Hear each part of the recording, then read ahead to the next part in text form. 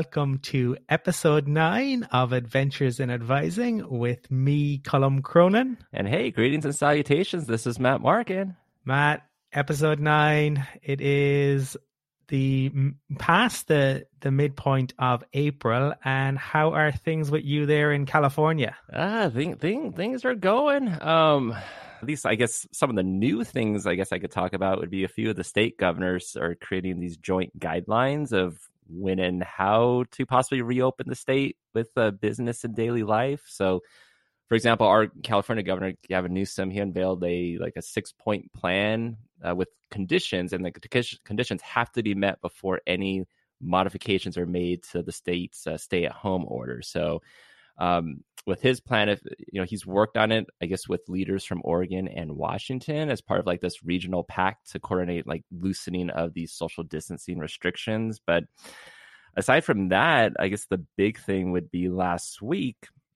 I think the Treasury Secretary reported that 80 million Americans should have already received their stimulus checks. So it's part of this economic impact payment. So not sure how much you've heard about this, but it's part of this $2.2 trillion stimulus package intended to help Americans in the wake of the COVID-19 pandemic. So hopefully that can help out a little bit, if any, for many Americans. But it's still a day-to-day thing. I mean, some stay-at-home orders for some states are set to end in April 30th or sooner, while other states have extended their stay-at-home orders. So for California, I don't even think we have a certain date. It's just we'll find out hopefully when things slow down with the virus and we can continue to flatten the curve. But how are things over with you? I guess there have been a lot of developments since we last spoke. Ireland extended the restrictions until Star Wars Day, actually. So May 4th, the current restrictions are due to end, but we don't know if that will be the end of them or if they will be extended out further. And the big news really in terms of education is that our big state exams. So we have a junior certificate and what's known as the leaving certificate. And the junior certificate is after the first 3 years of secondary school. That has been cancelled completely this year. And the leaving cert, which is the big end of high school, end of secondary school examination, has been postponed. And the exact date has yet to be fixed, but they are looking at August. Now, that will have a knock-on impact in terms of undergraduates coming into the university system. Ordinarily, they start in September. That's just not going to be possible this year. So there is a task force working on that right now. We probably won't have clarity until the exact date of the leaving cert is known, and at that point then they can begin to assess when students. So certainly we're looking at a delayed start for undergrads, and that will obviously have knock-on implications throughout the universities. And my own institution at Dublin City University, DCU, has gone with an on-time online initiative for international students. So for first semester, for postgrad students, that will be done online, and then with the view to those students coming onto campus in second semester and doing their dissertation in the summer, so finishing in September 2021. So we have 1 year master's programs in Ireland, so they would still finish in the prescribed time, and that is due to be rolled out. DCU has made that decision, and I think other universities are looking to see what they're going to do. So certainly a lot of changes on this side of the Atlantic, but I think still some uncertainty. I think DCU made the decision to try and offer some certainty to the international cohort so that at least they could begin to make plans. But I think for our undergrad students, certainly a lot of uncertainty. And I mean, there's understandably students have put an awful lot of effort into studying. The Leaving Cert is like a cultural phenomenon in Ireland. People talk about their Leaving Cert experiences, and for that to be moved is obviously going to cause a huge amount of disruption. So I have a lot of empathy for those students and for the teachers who have put so much time and effort in, and now, you know, there will undoubtedly for many students, between the stress of what's going on and just the lack of routine, you wonder about the impact. But on the positive side of things, we definitely have seen a reduction in the number of cases in Ireland. So we are beginning to see that flattening of the curve that's being talked about a lot. So that is certainly positive. So I suppose those are the big developments over here over the last couple of weeks. Yeah, like even in the States, I mean, just for even students that are graduating this semester, this quarter, I mean, a lot of institutions have canceled their commencements or postponed them. Like for San Bernardino, we're not sure yet because our quarter is supposed to end the second week of June. So right now, they kind of just have it on hold. Our commencement office sent an email out to students just saying, hey, we know you have questions, and this is a very concerning time. We're looking at all avenues. So there's been a lot of talk that I've seen through like Facebook and through email for other institutions where, you know, maybe it's something that's virtual, or maybe it's a postponement until December, and they might combine the fall or spring and fall commencements together. So yeah, everything's kind of up in the air. Like even for us, we're not sure how summer's going to work, if it's going to be online or not. I mean, a lot of students are asking us how summer's going to work, how fall's going to work. And right now we're just kind of like hang tight. We're kind of taking this day by day. Our orientations for our incoming students, for our transfers, that's going to be online. For freshmen or first year students, probably will be online. That final decision hasn't been made yet. So it's just, yeah, so much up in the air. But I think for the most part, like really thankful for our students and our faculty and staff, like just how understanding all of them are with the situation. As much as it, you know, might be a bummer for a lot of them in terms of commencement, because that's such a high point because you're graduating, you're finishing. You know, we're just kind of seeing what happens, and, you know, we'll go from there. But in terms of work for me, like work wise, it's been busy. You know, like this last week, I had like 46 student appointments through Zoom and like 7 group meetings and 3 projects to get done. So like when you were texting me about, hey, when should we record the episode? Like I waited to text you back because I was like, I want to see how I feel energy wise after the end of this week. So like I was drained, and I know some of my colleagues are too. Yeah, I think that's a phenomenon that a lot of people. Yeah, because I think we were talking an episode 2 ago about like how I was feeling more tired doing Zoom appointments than I was like in person, and it's like it's no joke. There was a time that I forgot like what day it was when I was talking to students. So there's like a week and a half ago, and I was talking to students. She was asking when census was, and so like I gave her the date, and then I'm telling her like, oh, census day is April 20th, so you still have about. And then I like blanked because I was trying to figure out like how many days it was until the 20th, and I couldn't even remember what day of the week it was or what the date was. And so I had to look at my phone to see what the date was to tell her. So, but speaking of phones, have you heard of Jabber, Cisco Jabber? I have not. Tell me more about Jabber. So, and if you all know about this, I just found out about it. So, so it delivers like instant messaging, voice and video calls, and voice messaging. So, like my friend Kara, who works in our undergraduate studies office, like she texts me and she's like, "Hey, can I test something out? I'm going to call you." So I just finished my appointment, so I was like, "Sure, no problem." And so she calls, but it was showing her office line. So I was like, she's in the office? So she's like, no.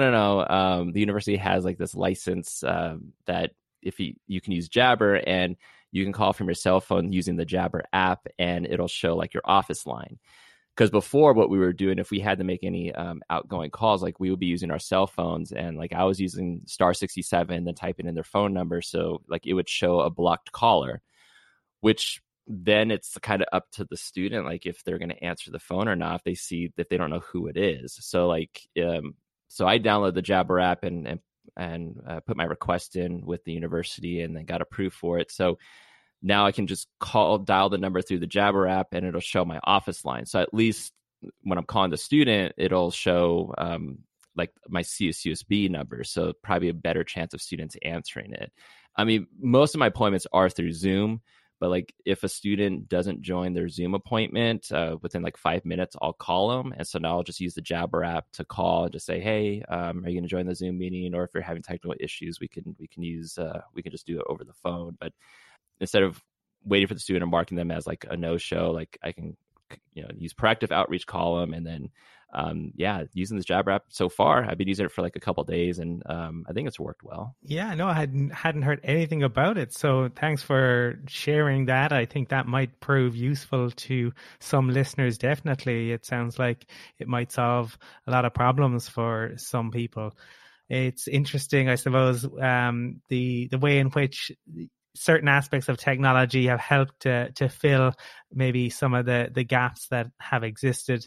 And I'm sure that will continue to be the case. I mean, we earlier in the series, we spoke to Eric Stoller about chatbots, and I know that he has been working on that side of things as well during this and various other aspects. And I suppose we've all become so familiar with Zoom, and the NFL draft takes place next week, and that is going to be a virtual draft. So technology and it let's see how that works, because I think that could be fascinating to see what kind of issues may arise in relation to that. Oh yeah, that is going to be interesting indeed. So much could go right with it, but so much could go wrong at the same time. Indeed, there is the potential for a lot of things to go wrong. They say they have it all locked down. I guess we shall see. I'm just imagining that, like when someone says like the name of the person who's getting drafted to whatever team, and then it goes to maybe the camera, the webcam of that particular player, and like their Wi-Fi connection goes out, and it's just like a still frame of them with this awkward expression on their face. That could be the case. I know that over here there was an effort to do darts virtually, so to have different darts players throw in their own house. But one of the top darts players actually wasn't allowed to participate in the competition because his home Wi-Fi network wasn't strong enough, and they were worried that exact problem would happen, that it would freeze, and so he wasn't allowed to participate. So if that was like the best dart player, the number one dart player in the world, I bet the other dart players are probably very happy with that situation. They're like, I actually have a chance to win. Yeah, maybe someone sabotaged it. That's, who knows? You never know. Well, we have our own episode to go ahead with, and we have some really interesting interviews ahead. But before that, I think we have a couple of people to give a shout out to. Isn't that right? There is. So I think we had one from David Gray, right? We did indeed. And for those listeners who aren't familiar with David is now I think is it chairperson? Is that he? I'm not sure of his exact title, but I believe he's in the day-to-day running of UCAT, which is one of NACADA's partner organizations and based in the UK. And I had been looking forward to getting along to their conference in April, but unfortunately that was one of the conferences that had to be postponed.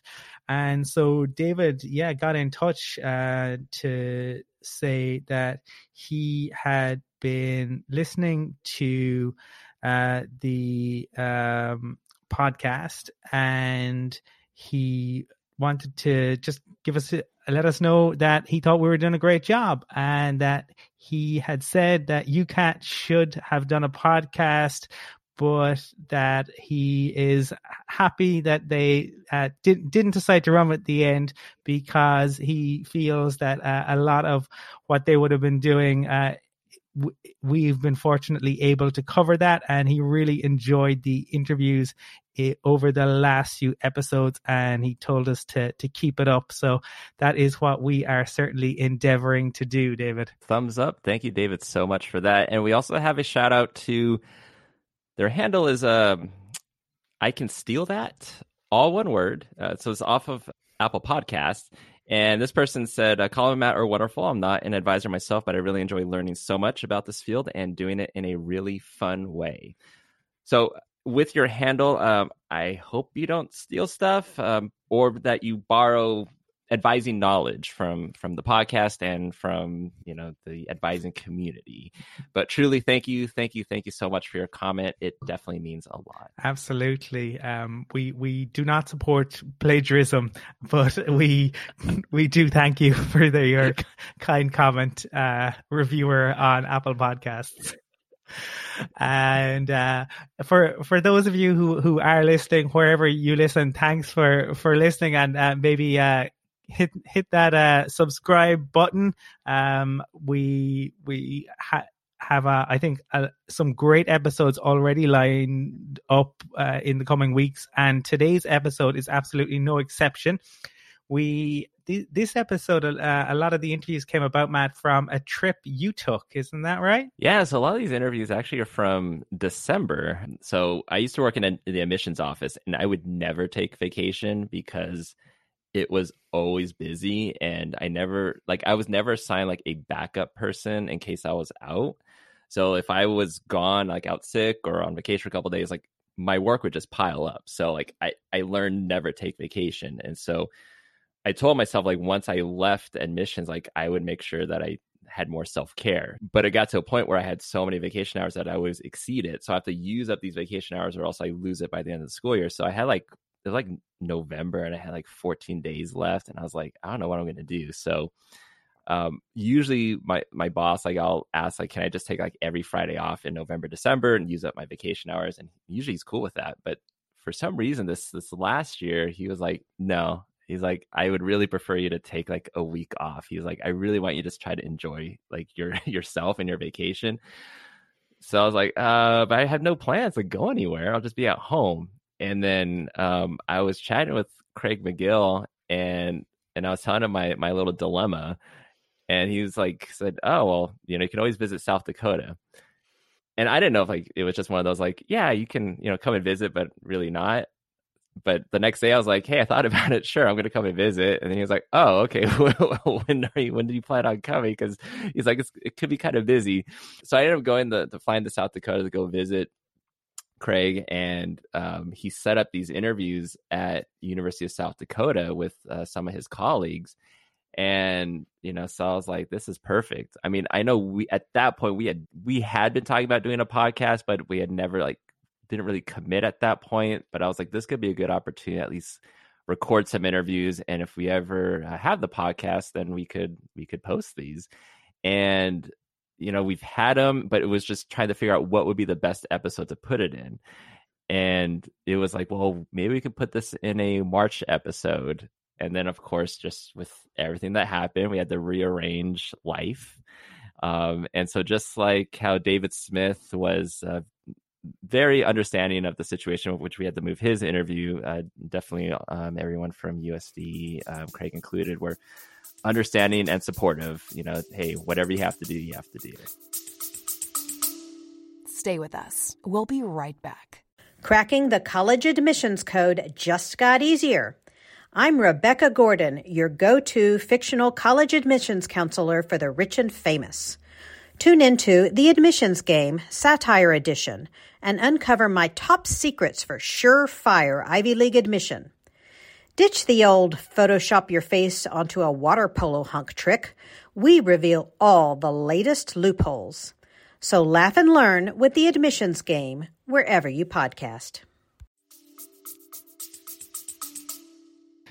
And that, I think when you had done the interviews in December, as you said, we hadn't committed because our first efforts to record hadn't gone so well due to technology. But I'm really glad that you were able to, get the opportunity to visit Craig and to speak with him and his colleagues, because I think, it's really interesting, I suppose, having kind of multiple people from the same institution on, and people with different viewpoints, but they're all working for that same institution. And so it kind of gives you a holistic approach and to see really what's going on there. So I'm quite excited about this. And really shout out to all of them, because, here I am on vacation visiting and then doing these interviews. They're working. So they were taking time out of their day to record this. And I hadn't necessarily supplied them with any possible questions I was going to ask. So it was literally just like kind of like a shoot interview where it's just like, hey, do you have time right now? And then we're going to go and interview. And then here like these, questions I'm going to ask, and let's see how it goes. And none of them were nervous about it. It was just like, sure, no problem. Whatever you need, we'll do it. And, it was awesome for that. And most of these interviews are like 5 minutes because they had appointments and they had their job responsibilities to do. So some were scheduled, others were just like on the spot. Hey, do you have time to interview? Like I even got to interview 2 of Craig's grad students and then an undergrad student in one of the advising centers. That was like impromptu.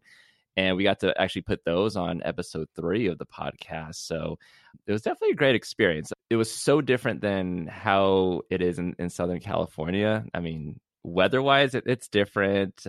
People-wise, like just here's one thing is there was like no traffic in South Dakota. I have to leave my house like early in the morning to get to work. And there's always traffic no matter what time it is in the morning. When I leave work, there's traffic. So usually I'm sitting in traffic. Go to South Dakota and like the speed limit's 80 miles an hour on the freeways. There's no there's like a handful of cars and trucks on there. Like it was so nice. The weather was even, I was gonna say it was gonna be even better. I take it back. It was cold. Like it was in the 40s, which apparently to a lot of people is not cold. But for me, being from Southern California, where it's usually mostly 70s on a cold day, like 90s, 100s on a hot day, I was not used to that. But anyone I met, when they found out I was from Southern California, the first thing out of their mouth was like, oh, you came at a good time. Because apparently the week before it was like snowing and raining with hail and just terrible weather. And the week after, I guess they're expecting another snowstorm. So I literally came at the right time, where it was sun, but it was still cold to me.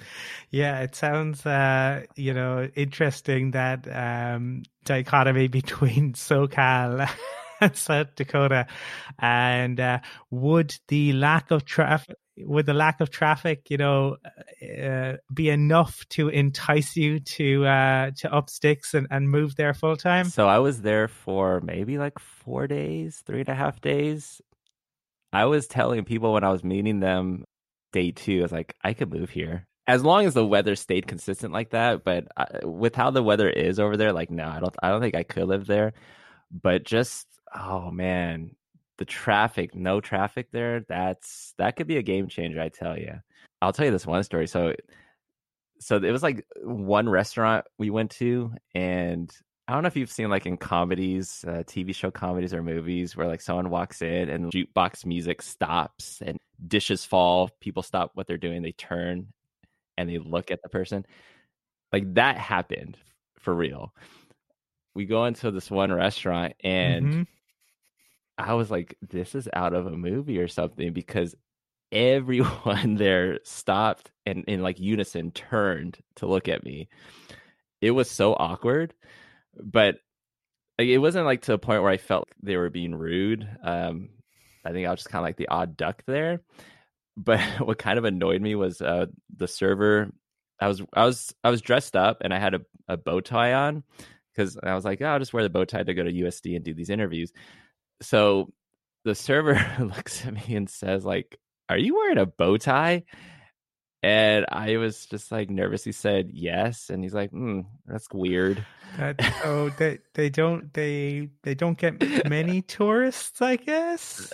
Or apparently people that wear bow ties. At least that, I mean, the only person that said this to me was that server, but any other place I went to, everyone was so welcoming. So it was just that one place. But I thought it was just that was odd. And I look back and I was like, that was weird, but it was funny at the same time because like everyone just turned and stared at me.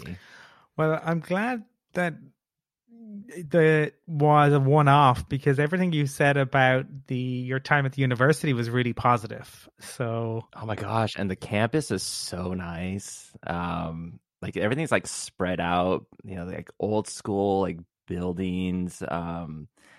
What's also cool is their mascots, the Coyotes. So like at San Bernardino, we're the Coyotes. So that was kind of cool. It was funny because I was posting pictures on my Instagram and I forgot to tell my boss I was actually going to South Dakota. So he had some other people at campus that follow me on Instagram, and they were telling my boss I was in South Dakota. And I guess he asked, "Oh, cool, is he vacationing there?" And for some reason, people thought I was actually going in for an interview, and I was going to leave Cal State San Bernardino to go to South Dakota. So one person told him that, and then I had, I guess, another person on campus tells him that I was there for a conference. And I'm like, I don't understand how you got that from me posting a picture of me doing a selfie next to the Coyote statue, but okay. Of course, like my boss was laughing the whole time when he's telling me this, and I was like, yeah, no, I was there for vacation. I was doing interviews, but not that kind of interview. You were the interviewer rather than the interviewee. Right. But I guess it just shows like, whatever you post, people will make their own interpretation of it. Yes, absolutely. And you have no control over how it is interpreted. But, well, I'm glad that you got to do these interviews. Even though if the message got misconstrued back to your home institution, right? So after all this this time and effort that you put in, I think it's probably time to let listeners hear from the people at USD. So who have we got first? So I think in honor of Craig setting all this up for the interviews, that we would play his interview first. Now this is actually one that we did not do in December. We actually recorded this last month in March. As much as he set up the interviews in December, he was too busy to be able to do one because he had a lot of other things he had to take care of. But to honor him and a thank you to that, I think we'll start with his interview. And so let's go right into it. So Craig M. McGill is a postdoctoral research fellow for the School of Education Research Center at University of South Dakota. He holds master's degrees in music theory from the University of Nebraska-Lincoln and academic advising from Kansas State University, and a doctorate from Florida International University in adult education and human resource development. And while Craig is currently at USD, in the beginning of fall, Craig will be an assistant professor at Kansas State University, where he will be teaching in the Masters of Science program and the brand new PhD program for leadership in academic advising. So congratulations, my friend. And without further ado, here's our interview with Craig McGill.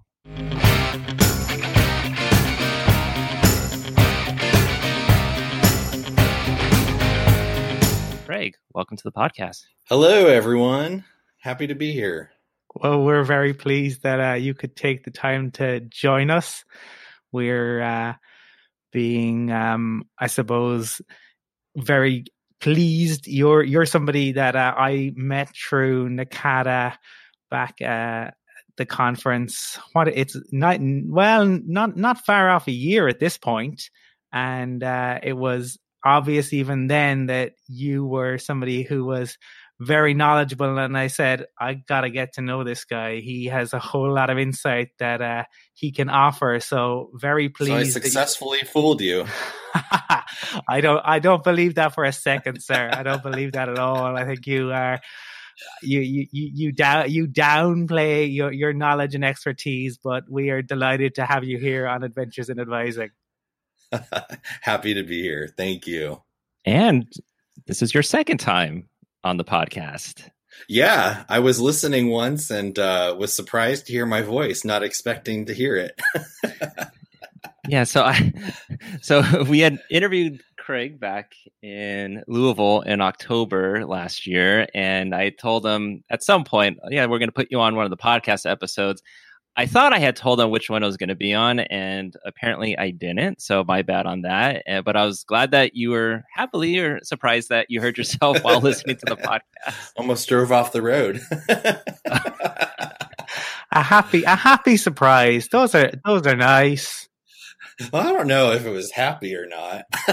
I'm just kidding. But we had quite a short little interview because we were, had time issues in terms of the conference because we all had different things to do. So I was glad that we got the 8 to 10 minutes that we had.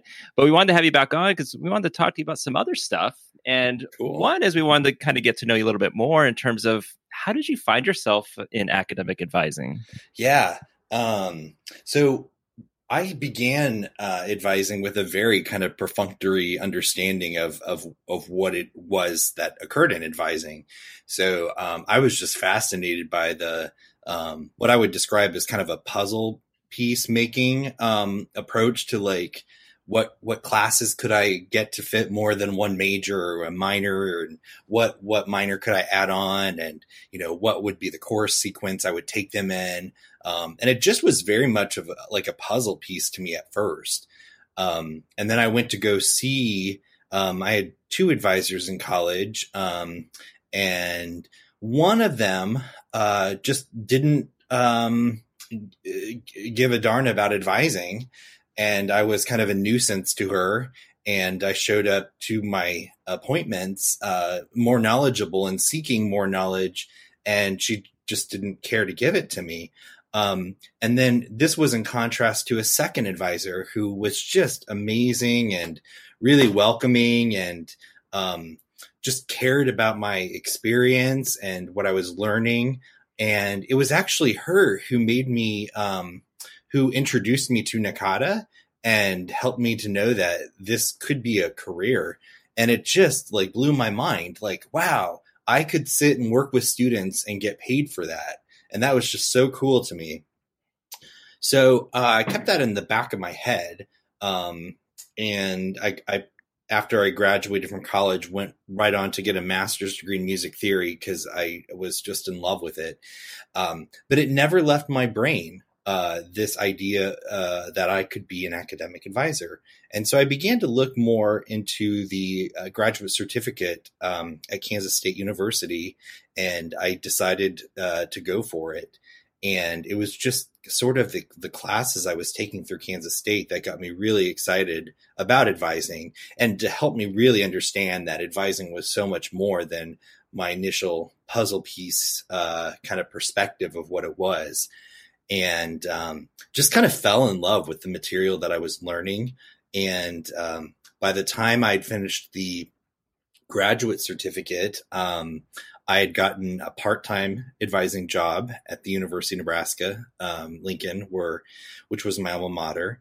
And they had begun to offer a master's degree by this point, and I just sort of just continued on with the master's.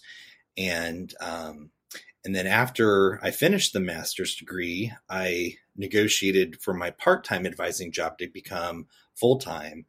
And I was able just to bring like not only experience of advising, but sort of this literature and this scholarship to advising.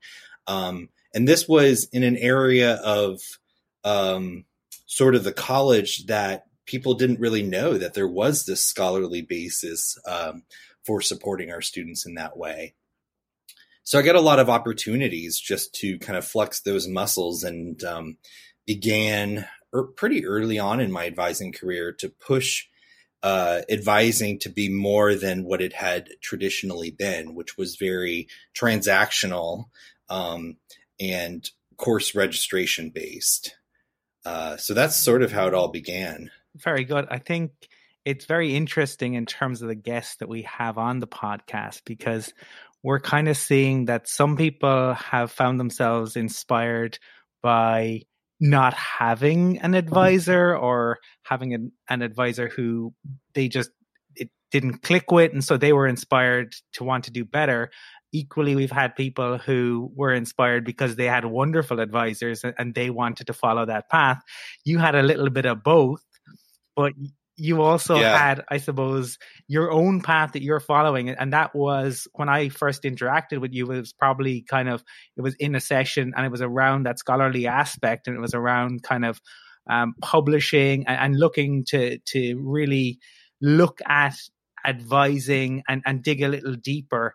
Maybe you could talk a little bit more about your work in that area, and I suppose for those listeners who mightn't be that familiar with that aspect of advising, maybe you could give them some insights.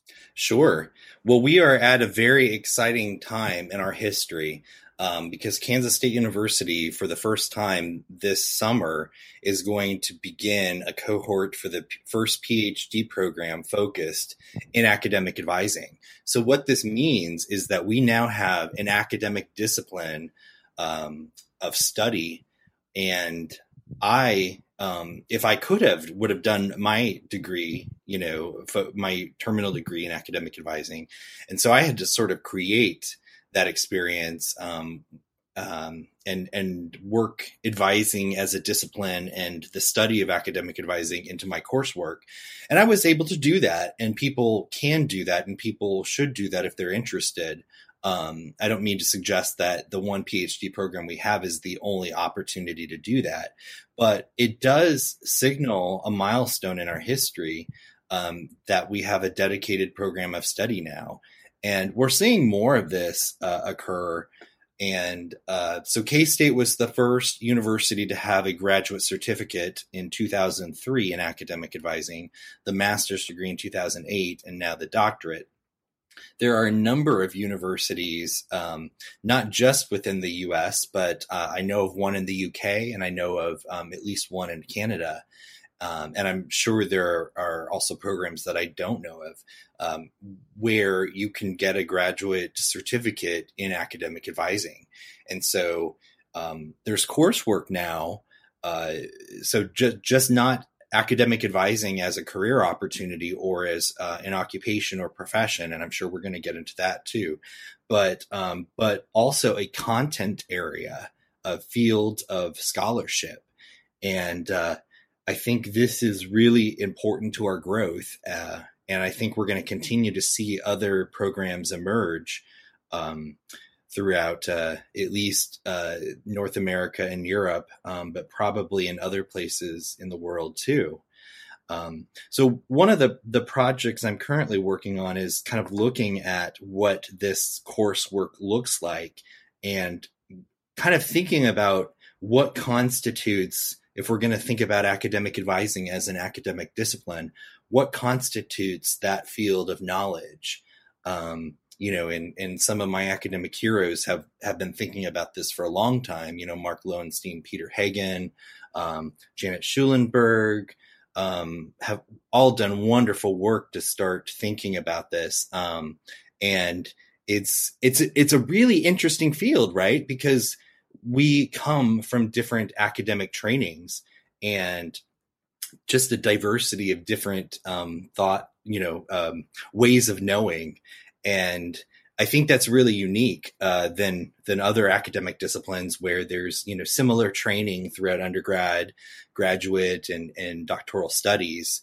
But we have scientists, we have philosophers, we've got musicians, we've got everyone. And that diversity of thought and sort of the diversity of training in terms of theoretical and philosophical thinking about what constitutes knowledge just makes it a really interesting area, and also a little bit difficult for us to kind of bound within a certain epistemological tradition, just because there is so much diversity. So anyway, it's really exciting, and we've got a lot of work to do too. Well, I can hear the excitement in your voice when you talk about it, but does this all connect, having like, let's say, certificate programs, master's degrees, having a PhD program, having the scholarship? Does that all fit into the professionalization of advising that you're so interested in? And absolutely. And why is this so important, such an important issue or topic to you? Yes. Anybody who knows anything about my work knows that I'm kind of working on this professionalization piece. And it stemmed from Lee Schaefer and Jackie and John's article from 2010, where they sort of brought to bear the sociological literature of how occupations become professions. So they brought this lens to look at academic advising where it was in 2010. And they, using the work of a sociologist by the name of Walensky, sort of argued that advising had developed in an atypical fashion from many different professions, and that some of the things that normally follow a scholarly body actually preceded it in this case. And so academic advising, for all its merits, has always sort of lagged in terms of its scholarship.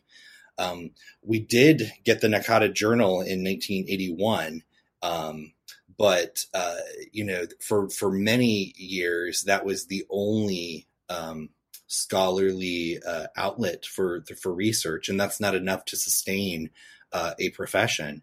And thankfully, there are more coming about here. But at any rate, professionalization is a critical thing for us to be thinking about. And it is not without controversy. But my sort of view is that the people who react or respond negatively to this kind of discussion maybe aren't looking at the full picture or have all of the nuances of it. And I think the reaction is, what do you mean we're not a profession? And that's really not what this framework is going for. I mean, that's a very early 20th century version of the study of professionalization. Early in the 20th century, it was like, do you have these 5 things? Okay, then you're a profession. If you only have 3 of these 5 things, you're not. And that's not really what this work is doing. Instead, there are frameworks, and there's very little sociological consensus about professionalization for that matter. But really, it's looking at different aspects of a profession and thinking about progress made in those areas. Right. So it's not so much a matter of if you've got these 7 things or if you don't, you're not a profession. It's more, okay, these 7 things, what about them matters? What about them are relevant to what we're doing? And what about them do we need to continue to drive? Do we need to continue to work towards better? So professionalization matters because occupations are able to gain influence and autonomy over their work. The people working in the occupation have a voice in determining what that work looks like, instead of outsiders determining what that work looks like. It helps those working in the occupation to vie for necessary resources. And it improves reputation and sort of public understanding.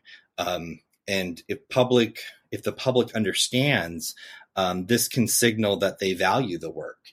I know that there have been many times to this day, even where when I talk about academic advising to people in the world with whom I interact, their response is, yeah, my advisor was awesome. They knew exactly what classes I needed and they helped me to graduate. And I was thinking, well, that's good, but did you get anything else out of academic advising? So it seemed, even if there's a positive perspective of academic advising, to me, the more interesting, provocative question is about the complexity of it. So if they were great because they helped you situate your classes and made sure that you got your degree on time, my response is, oh, well, there was so much missing to that picture. So many conversations that could have been had to enrich your college experience. So many missed opportunities. And so I would say in general, if I could summarize my work in a sentence, it's problematizing simplistic understandings of academic advising and really challenging people to think more deeply about the complexity of the work and to take the responsibility, the professional ethical responsibility to read the literature, to read what's published in the NACADA Journal, the NACADA Review, the Mentor, the Journal of Academic Advising, these important bits of scholarship that we have. I think that is really fascinating. And I love hearing the energy, the enthusiasm. And for me, I'm very interested in that side of things as well. And I suppose tangentially, the notion of problematizing, that kind of links in with one of my academic heroes, Elspeth Jones, who writes about problematizing the notion of internationalization and the student experience. So I suppose for listeners, and I think this will probably be for listeners who are advisors, but for listeners who maybe aren't advisors or aren't as familiar with the advising world, I'd like to draw back a little bit. You talked about your heroes earlier, and maybe I think heroes can be really interesting. What was it about their work that inspired you? Because you can hear the passion in your voice. So what was, talk to us a little bit more maybe around that. Yeah, well, it started with Lee Schaefer. And Lee Schaefer was just a tremendous man, gone far too soon. But just a kind, gentle heart who pushed me and pushed others to think more deeply about whatever it is we were talking about. And I think maybe because I had come in with such a simplistic understanding of what advising was, the idea of being able to intellectualize it, to think about it in complex terms, I think is what excited me. And I've sort of been scholarly minded since I was a kid. My sister teases me about it because she was never very interested in going down that path so much.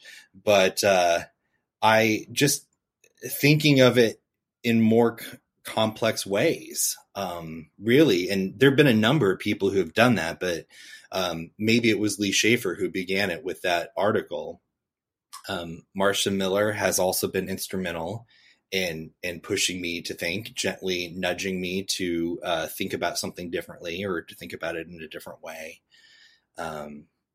So just, I think it's important for the health of the scholarship of the field and the practice of advising to acknowledge that it's okay for us to disagree. I had somebody who was just totally influential in NACADA's history tell me kind of sheepishly that he disagreed with my article, and I got really excited and I wanted to talk about, okay, that's great. And I think we need to be able to disagree because that creates a healthy dialogue. I think if we are too quick to politely agree on something that has an enormous stake, then we're giving up too easily.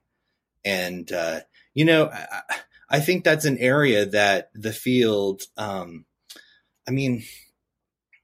for example, is advising about retention or is it not?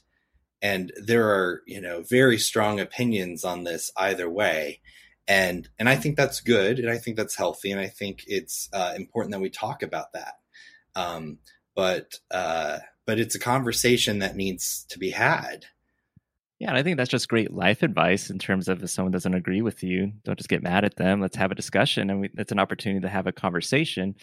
But also, speaking of, let's say, having a discussion on some of this, you've written quite a few articles, I would say, and so a couple of them have been on the professionalization of advising. And in one of them, I think you kind of looked at what kind of barriers there might be in academic advising, and one of those was in a sense that there is no actual universal definition of academic advising. Do you feel that it's important that we have a defined, like a definition of academic advising? Is that a problem? Is that an issue?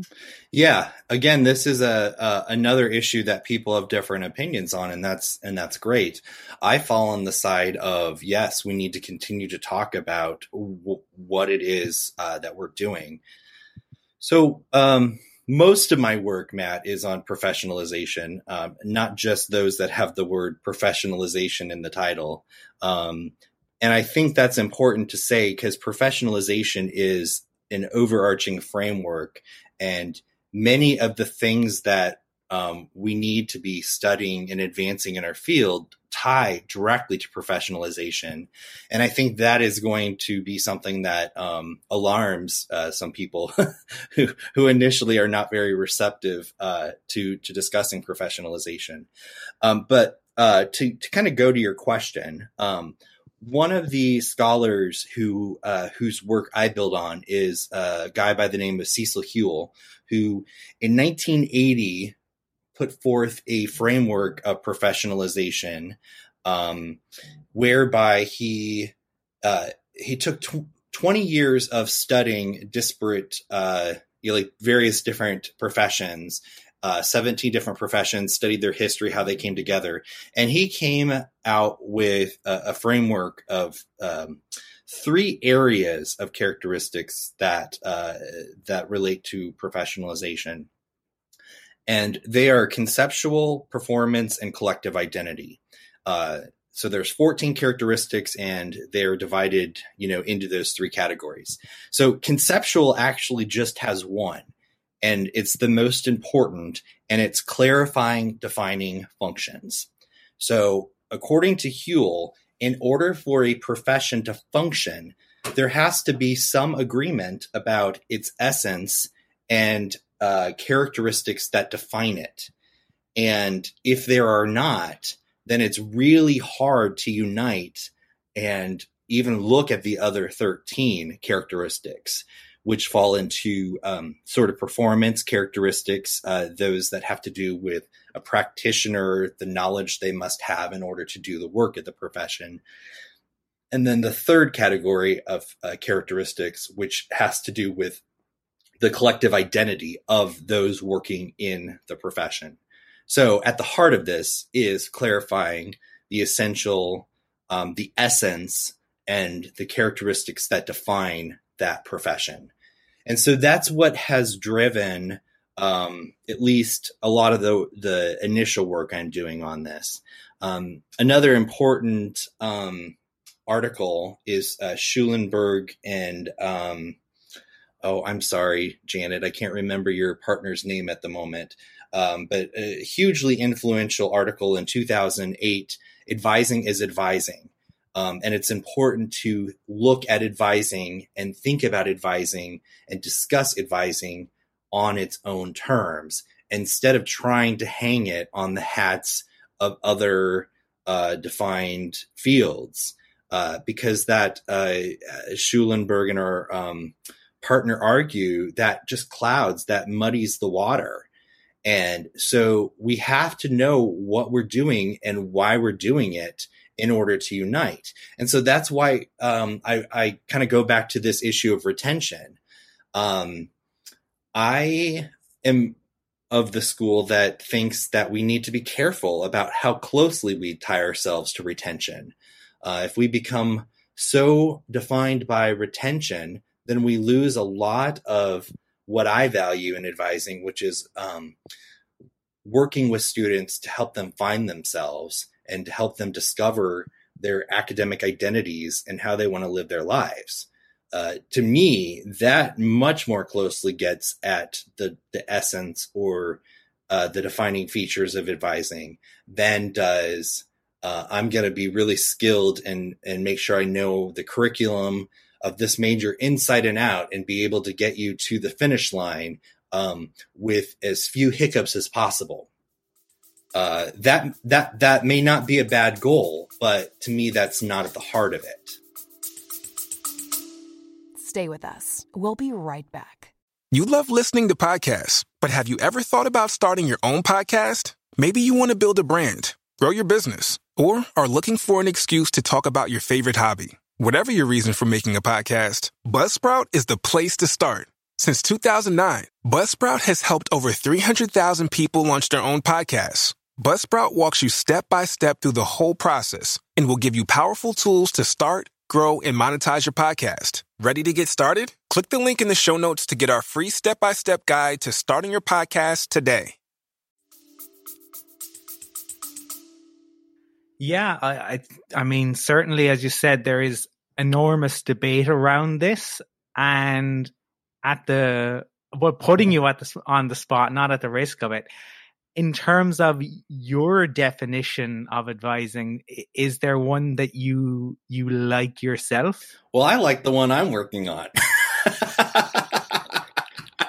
Of course.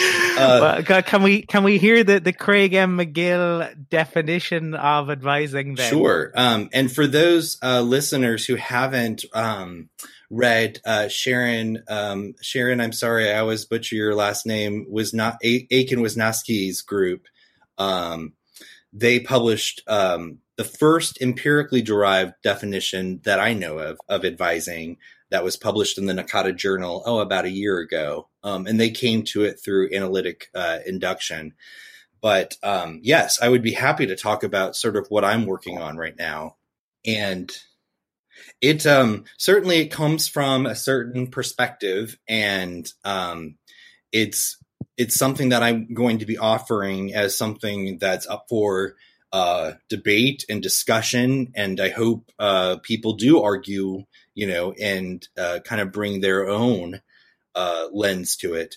But my dissertation study was of 17 NACADA leaders, and the questions were on a number of areas of professionalization, as you can imagine. But one of them was getting at the essence and the distinctive features of academic advising.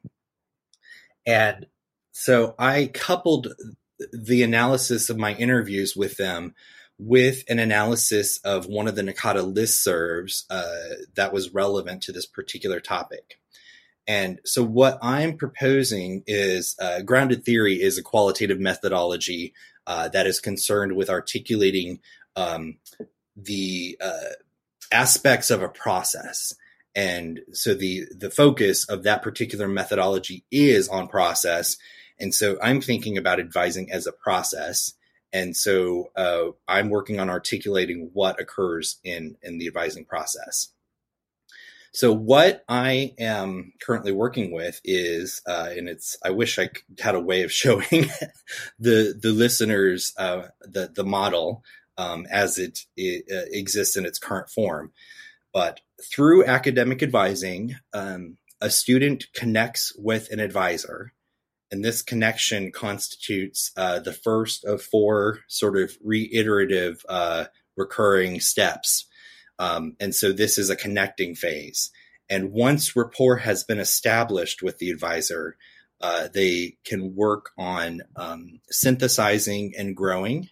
And so the student learns and develops through academic advising, and the student makes meaning of their experiences through academic advising, through the synthesis of this with the advisor. And as a consequence of this discussion, these discussions, the student will make decisions, and the students either occur within the advising context or potentially as the result of the academic advising context. And this will lead the student to more opportunities and experiences. And through all of this, if this is done in a very intentional, serious way, they will begin to develop an academic identity. And so for me, this is the ideal outcome of the academic advising process, that the student will go through all of these steps and continue to develop it. And I want to be very careful about how I say this, because I don't mean to suggest that it's only academic advising, number one, and number two, that is a strictly linear process. It involves, people outside of the advising context, certainly in the student's life, in the student's academic life, in the life of the institution. But for me, that is the heart of what we're trying to do in academic advising, is to help the student to achieve not just success, but to think about how they want to live their life, and to bring them to a deep appreciation of knowledge. Yeah, I like what you just said there about the deep appreciation of knowledge, because I think that's something that a lot of students should hopefully strive for, and even us as advisors or just staff or just humans in general. It's always trying to move forward and do better. But I know that time-wise, you have some other stuff going on today, and you had to squeeze this interview in. So I don't want to cut it short. I want to be able to invite you back for a future interview to discuss this more. But I wanted to just say thanks for not only being on the podcast, but me personally, there's two things I want to thank you for. And one is helping me out when I was taking the Scholarly Research e-tutorial through NACADA. Yeah. That was something tough for me because I didn't see myself as someone that could go into something like that. And so I know I was always bugging you, asking for advice. And so you're very helpful with that. But then also on a personal note as well, with this podcast is after we had aired the second podcast, something had happened that made me kind of rethink or maybe doubt myself if I wanted to move forward in doing this podcast, and if it was the right thing to do, if I was the right person to be part of this, if it was even sustainable. And so you were also someone that I reached out to kind of get some advice from, and I appreciate that. And I figured I might as well continue being on this podcast with Colum. So thank you as well for that. Absolutely. We really appreciate it. I think it has been a fascinating discussion. I think it'll be interesting for listeners, those who are maybe new to the topic, or, as you said, if the hope is to provoke debate and discussion, then maybe that's what will come out of it. And bring it. We'll have somebody. Maybe we'll have hopefully you back on with maybe somebody with a dissenting view in the future. Who knows where this may lead? But we would certainly love to have you back. I think it's fascinating. You mentioned identity there. That's one of my big interests. So maybe that's something we could delve into further in a future episode. Craig McGill, thank you so much for making the time to speak to us today. We truly appreciate it. Thank you. Have a good day.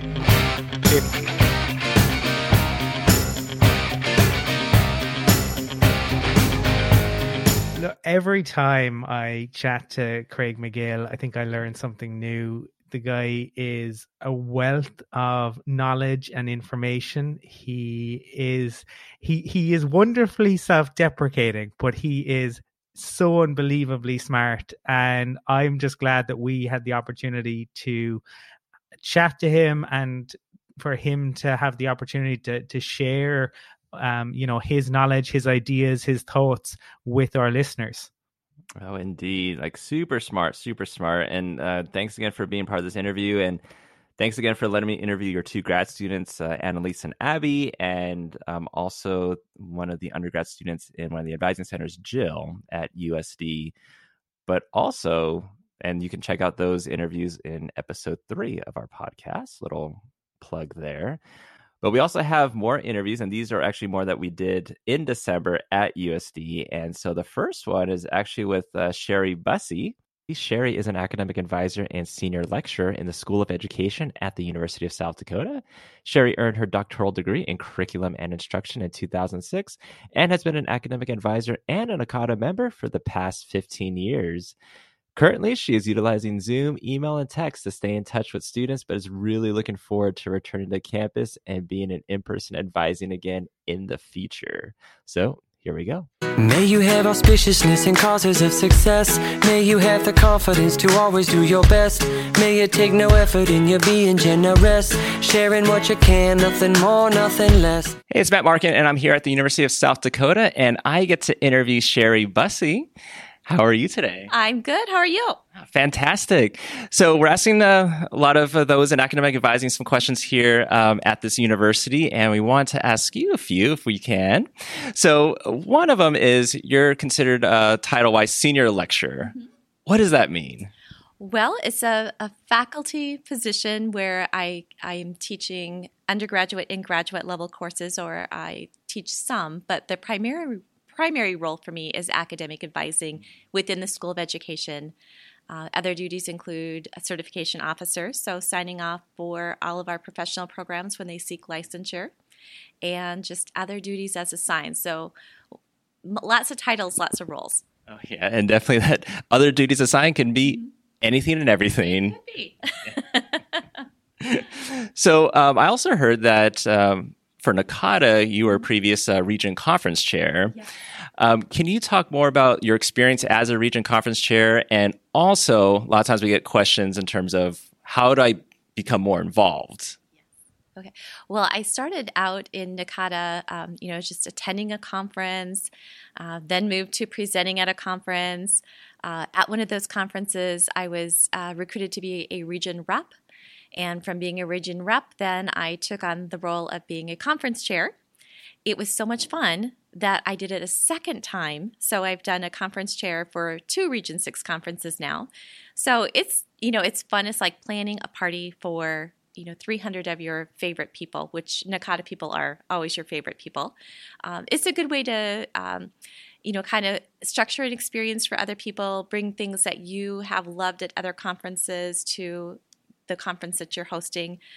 This last time I did it with a co-chair. So I got to do it with a friend, which was even more fun because you get to spend that time with them and bounce ideas off each other. And it's just been a good experience. I love NACADA, and I love all the people that I have met through NACADA because they're people you might not have connected with otherwise, but you all share that advising experience and that love of advising. So it's fun. And I think it kind of also ties into NACADA being the family as well. Yeah. And so being here at University of South Dakota, what brought you here? Okay. Well, I came as an undergrad years ago, and then I returned about 15 years ago as I started my doctoral program here in the School of Education. Started out with a grad assistant role, and there happened to be about halfway through that year an opening for academic advisor faculty line, and I applied for that role, and I didn't realize that I would love academic advising, but soon found that was just as much fun as teaching. So if I had to choose now, I don't think I could choose between the two because I like them equally. And speaking of teaching, I also understand that you are teaching a first-year experience type course. Mm-hmm. Yeah, so I've taught a first-year experience course for education majors, at least one section a semester, probably for about 12 years now. So over time, it's kind of evolved. One of the things that I like to do is get students into a classroom for a field experience their very first semester, connect them with that teaching profession.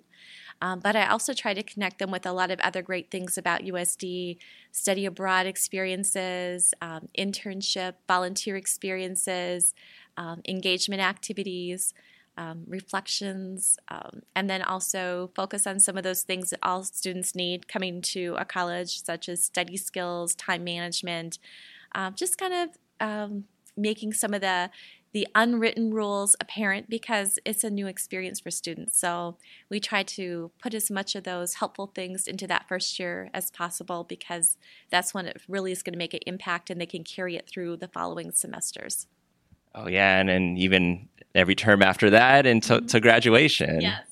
But I really appreciate you taking the time for this. And I know we were talking prior to recording this that we were both at the NACADA International Conference in Belgium. And now that we've got to officially meet, I look forward to seeing you at the other conferences and getting the chat with you. So thank you so much. Yes, I can't wait. Thank you so much. May you know the meaning of the word happiness. May you always lead from the beating in your chest. May you be treated like an esteemed guest. Really good to hear from Sherry there, and interesting that she too was at the NACADA International Conference in Belgium. Did you happen to meet Sherry?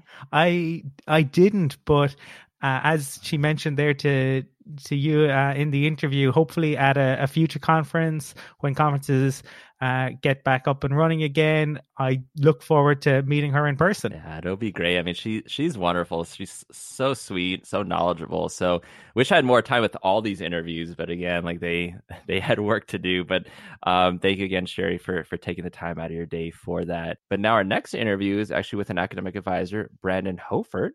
So Brandon joined the University of South Dakota Center for Student and Professional Services, specializing in advising students in the kinesiology and sport management program. Prior to starting his career in academic advising, Brandon taught 5th grade and middle school science and engineering in Kansas and Oregon. Brandon earned a degree in elementary education from USD in 2011 and his master's in education administration from Fort Hays State University in 2015. And also a graduate certificate in academic advising from Kansas State University in 2019, and is currently pursuing his EDD in curriculum and instruction from University of South Dakota. So here we go. When you fall, so here's my message to you. Hello world. I get the honor of interviewing Brandon Hofert. How you doing? Good. So let me ask you this. How did you find yourself in academic advising? Because I know you've been a student here, also did some teaching, and then been here now for 9 months as an advisor. Tell me about that story. Right. So it definitely wasn't a direct path into academic advising, like I feel like is pretty consistent with a lot of advisors. I went to school here as an undergraduate. I was an elementary education major. I was a work study student actually in this office that I'm working in now. Helping academic advisors with some of the data entry and sending out portfolios to graduates. And I kind of fell in love with what the academic advisors in the office were doing.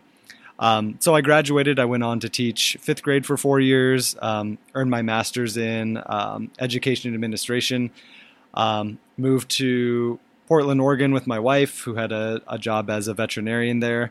Taught middle school, and at the time started taking classes from Kansas State University in academic advising in hopes of earning a graduate certificate in advising.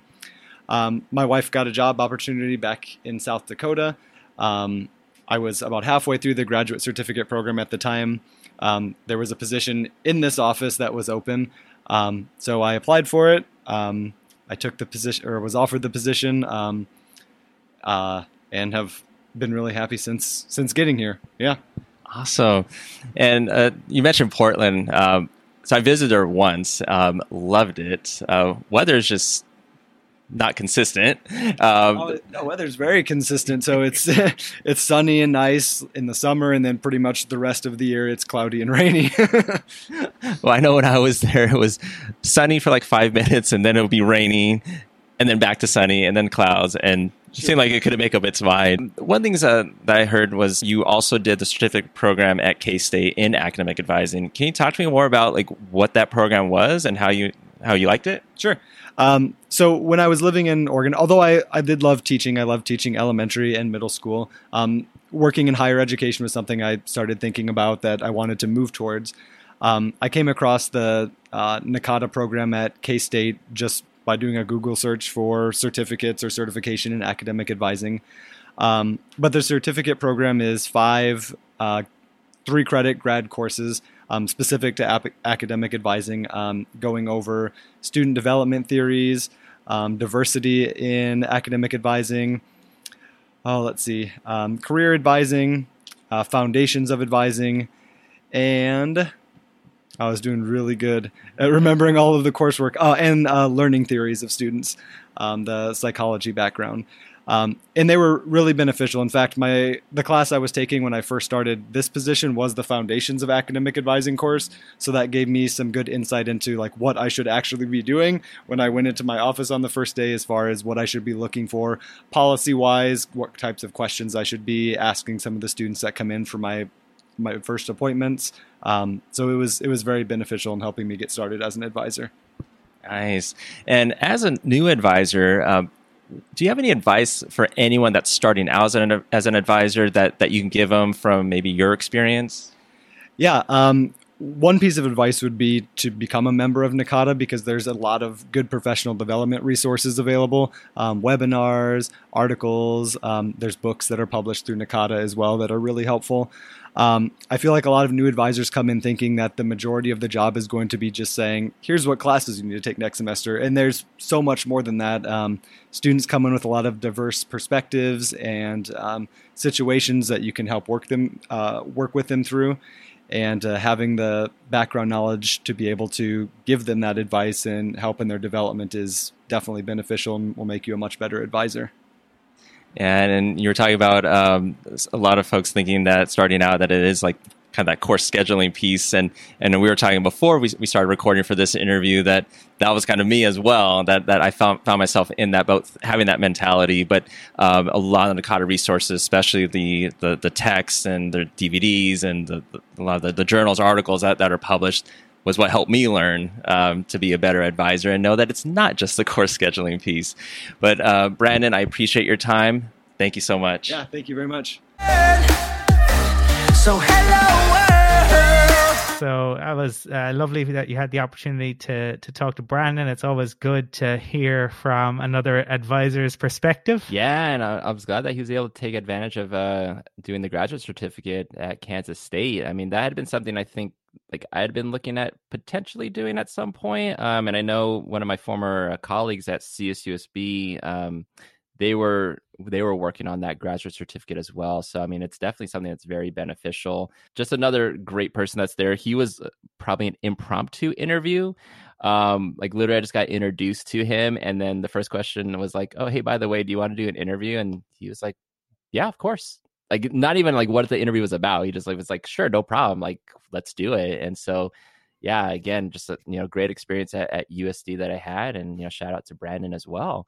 Next up, we have April Lee, who is a cisgender female and uses pronouns she, her, and hers. As a recruiter for USD School of Education, April strives to make every campus visitor feel welcome, answering all of their questions and helping them to envision USD as their new home. With a culturally responsive approach, her team collaborates on strategies to remove barriers and provide access for all students who want to pursue higher education. No matter where she goes or what group she represents, April is always a cheerleader, advocating and using her voice to speak out against inequity and systematic injustices. If it isn't fun, April makes it fun. Plain and simple.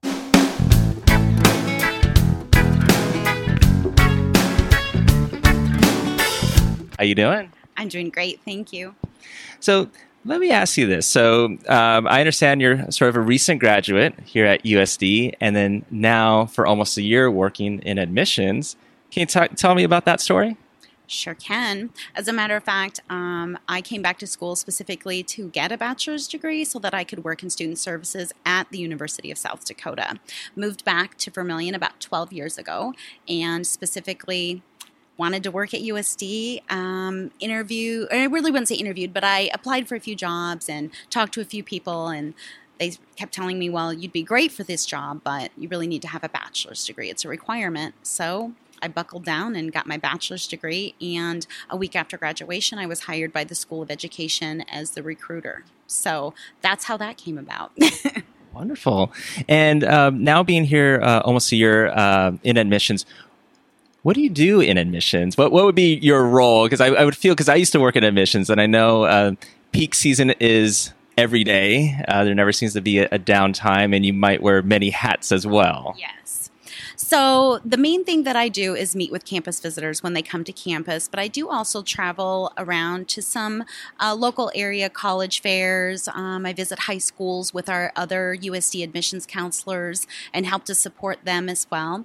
But really what my role is welcoming students and families to campus, explaining to them exactly why they would want to choose the University of South Dakota, more specifically what the School of Education has to offer students that are interested in education or kinesiology and sport management. I also host, organize, facilitate, everything plan all of the events, any kind of recruitment events that we have here on campus. So sometimes I partner with USD Admissions proper if it's a bigger event, but the School of Education does have a couple of programs also that we have big group events and we have those students to campus, and I'm the one responsible for that. And I'm sure you do a phenomenal job with it all. I try. I try. And I know it's super busy, and with the time management and everything like that as well. But it takes a special person to be able to handle all of it, and you seem like you're that person. So one of the questions too, because it's the School of Education, so whether it's a student that might be interested, or maybe a department on campus that may not know much about the School of Education, what does the School of Education can offer students?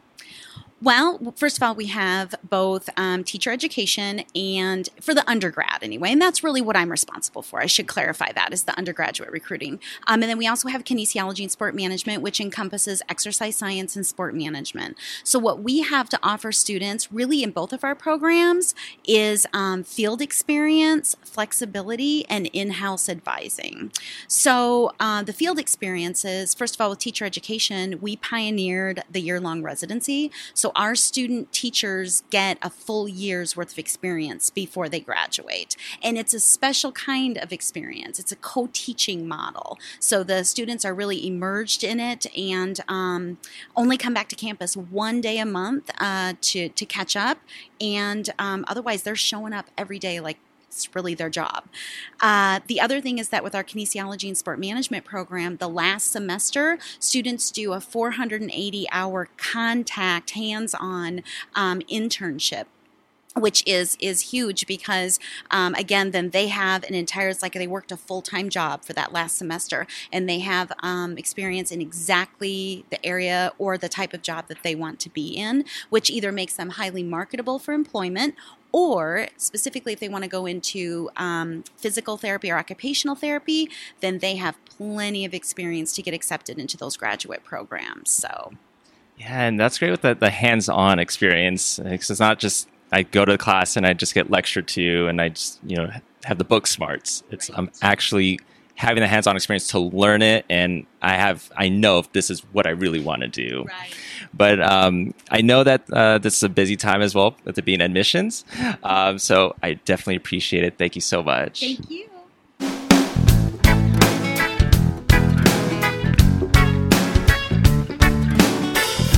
It was really interesting to hear April talk about recruitment and admissions and to hear about that from an American perspective. Obviously, that's an area I'm a lot more heavily involved with right now.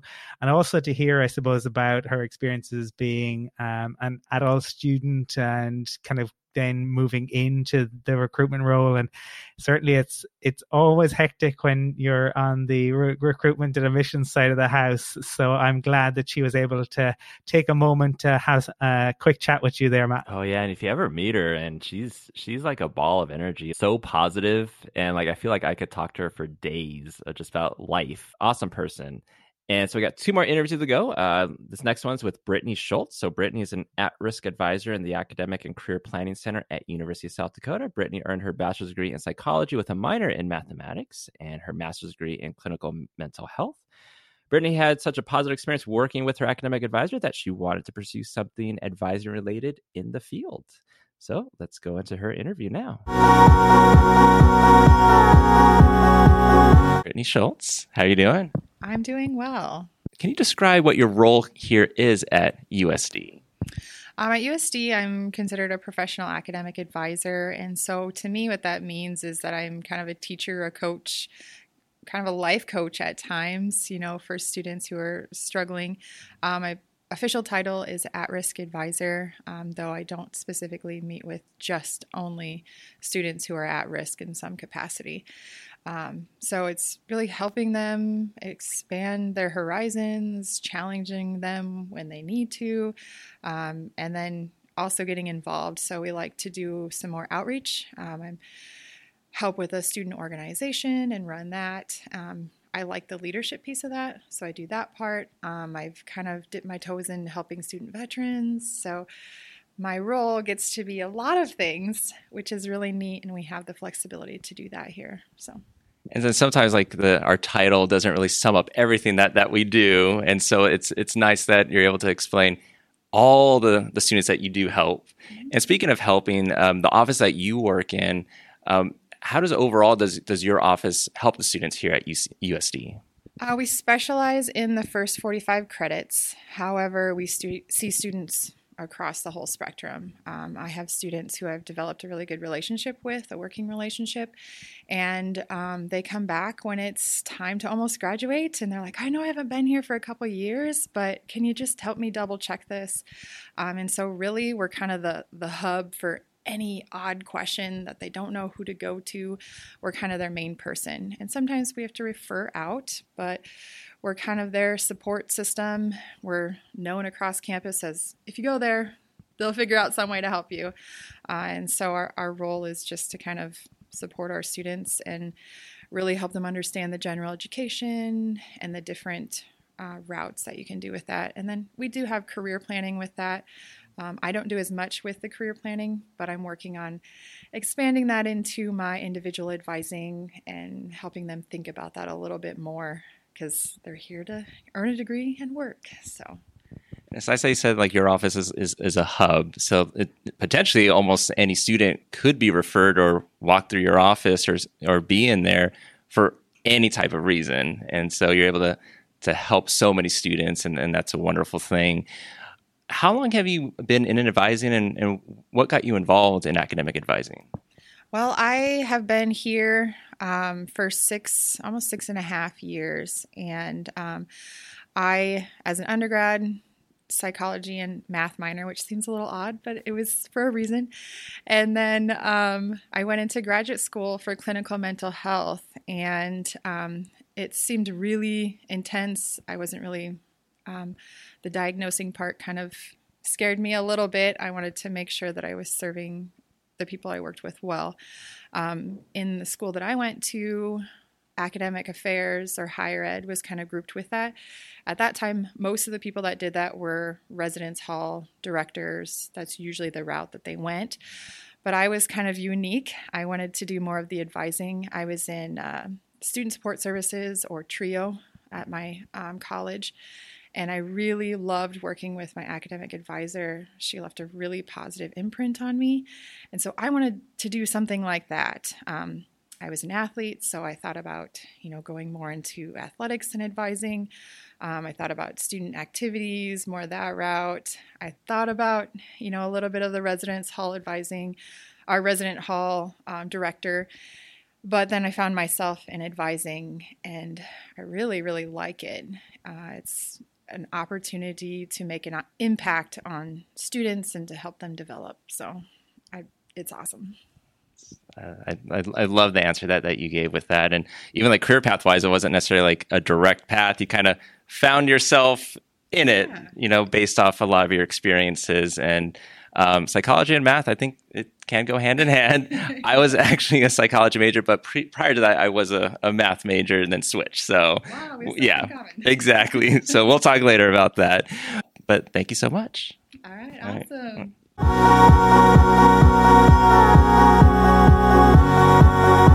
Matt, it was really lovely to hear that Brittany, had such a positive experience of advising that she was inspired to become an advisor herself. And I just think that was really impactful.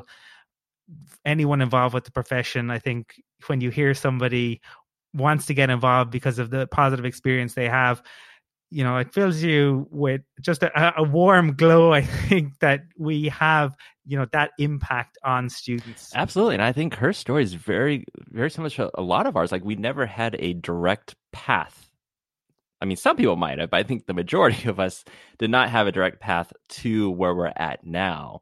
And with her, just it kind of shows like how important academic advisors are and how much of an impact and influence we can be on our students and how they're looking to us for that guidance and that assistance. And, it's kind of leads me to my experience with my EOP counselor at Carolyn Stevens. And so it's nice that she had that story and she was able to express it, and we got able to record that to be able to have on this podcast, because it's very inspiring. And it just shows that how much of a difference a person can make on somebody. And so going into our last interview, this one's with Jill Paulson. Jill is an academic advisor at USD. Jill has worked in a variety of roles within admissions and has also served as the director of a Boys and Girls Club unit. Jill now serves as an advisor to the students in the School of Education at USD. Jill is grateful to the professional development opportunities within NACADA and has been fortunate to attend both the regional and annual conferences, as well as help plan the Region 6 conference that was in Sioux Falls. So here we go.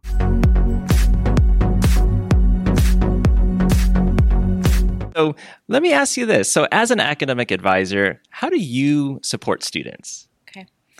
Well, my role is here in the School of Education. So I'm lucky that I kind of get to focus my advising on a particular major area. So I work with students who are pursuing a degree in teaching, and I work primarily with them in their first, second, sometimes a little bit into their third year, as I'm helping them get ready for taking the entrance exams like the Praxis and getting ready to be admitted to the teacher education program. So making sure that they're on track with their general education courses that they need to be taking and the key education courses they need to complete before admission.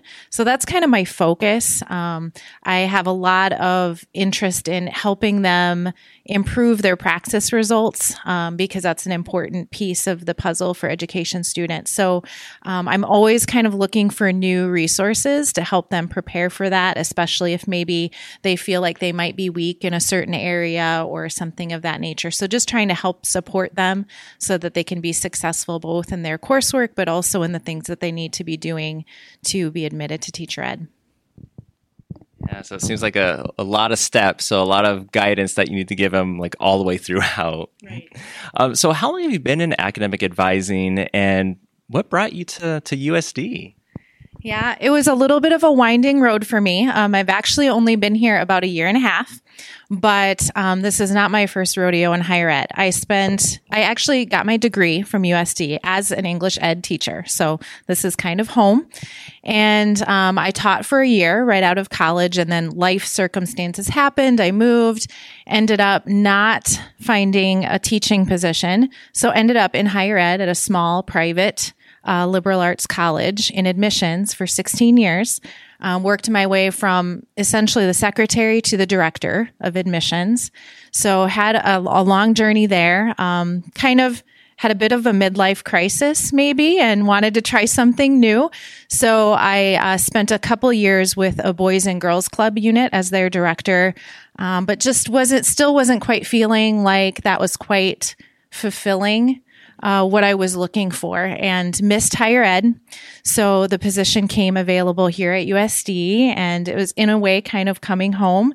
And I love advising. I feel like I've kind of found my niche. I really love working one-on-one with the students and helping them pursue their goals and hopefully helping them be successful.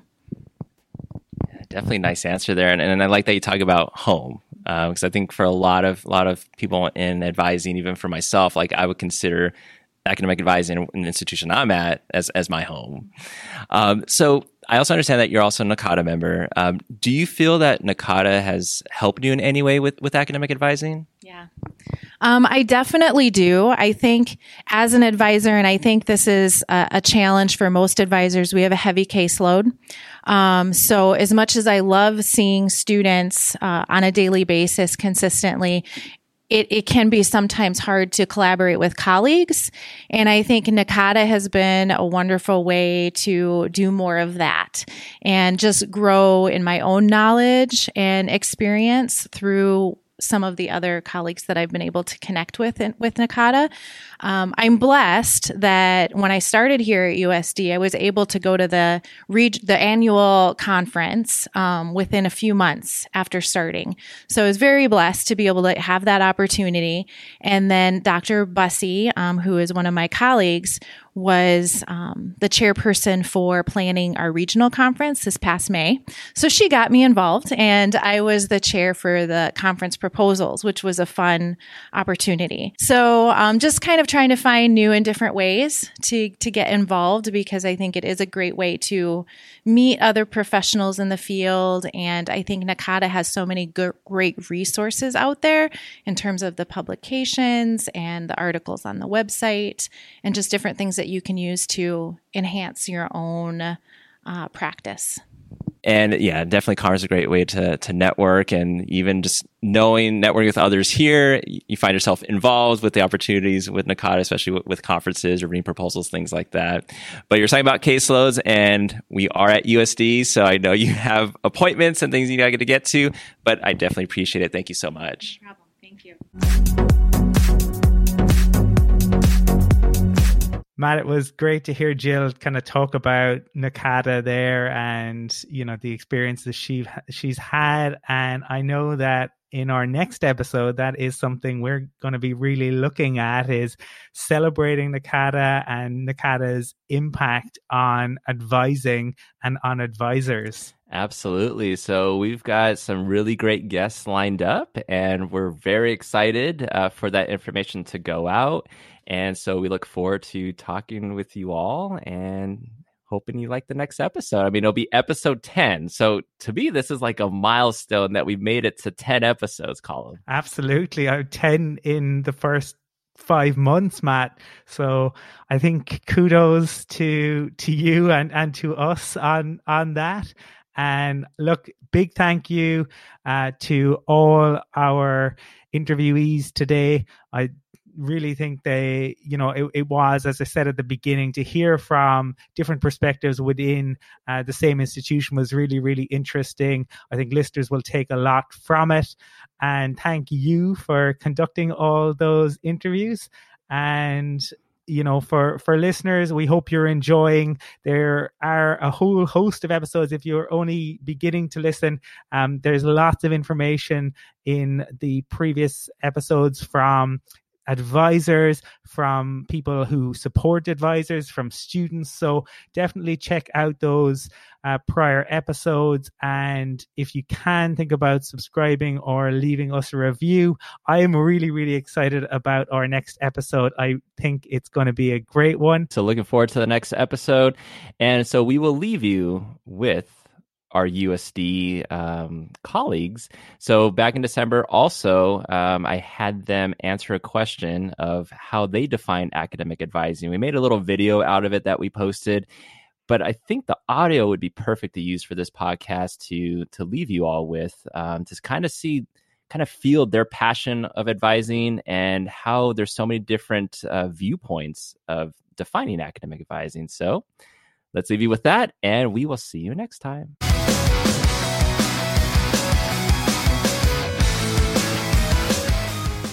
I put academic advising in 3 categories. First being a trainer or a coach and helping students navigating higher education. I often tease students and tell them your academic advisor is really your life coach once you come to campus. The role of the academic advisor is to serve as an advocate to students. They face so many changes and challenges as they're entering and working through their path as a college student and earning their degree and pursuing that career goal. It's being a resource for students. And so what that means is going to vary with every student that I encounter because they're at different stages in their journey. They have different needs. Second, as being a supporter. Higher ed is difficult and navigating those things is challenging. And so helping them find the resources while also being there just to be a listening ear to, air their troubles. So they can come in here with any challenges that they're facing, and we'll help them out. It's helping students achieve their lifelong goals through higher education. And then maybe challenge them a little bit if they are at a place where they're ready for a new challenge. And then the third thing I see that as is being a cheerleader. College is hard. You know, things are good and not good, but we really encourage them to go to the finish line, finish their degree, and move on from there, whether it's more education or finding that career that fits their specific interests. Give them different ideas of things that they can do to enhance their degrees or their future careers. And just be an available, approachable resource when they need me. So basically, we're just a really trusted resource, and I would say that academic advisors also remove the barriers for students. Through helping them navigate university policies and for advocating for them throughout their time at the university. I think we're really here to help guide them. So as they potentially have questions or hit roadblocks, they have a person to go to that they feel is supportive and will be understanding and can help them navigate those challenges in the best ways possible. Don't wanna complicate ya.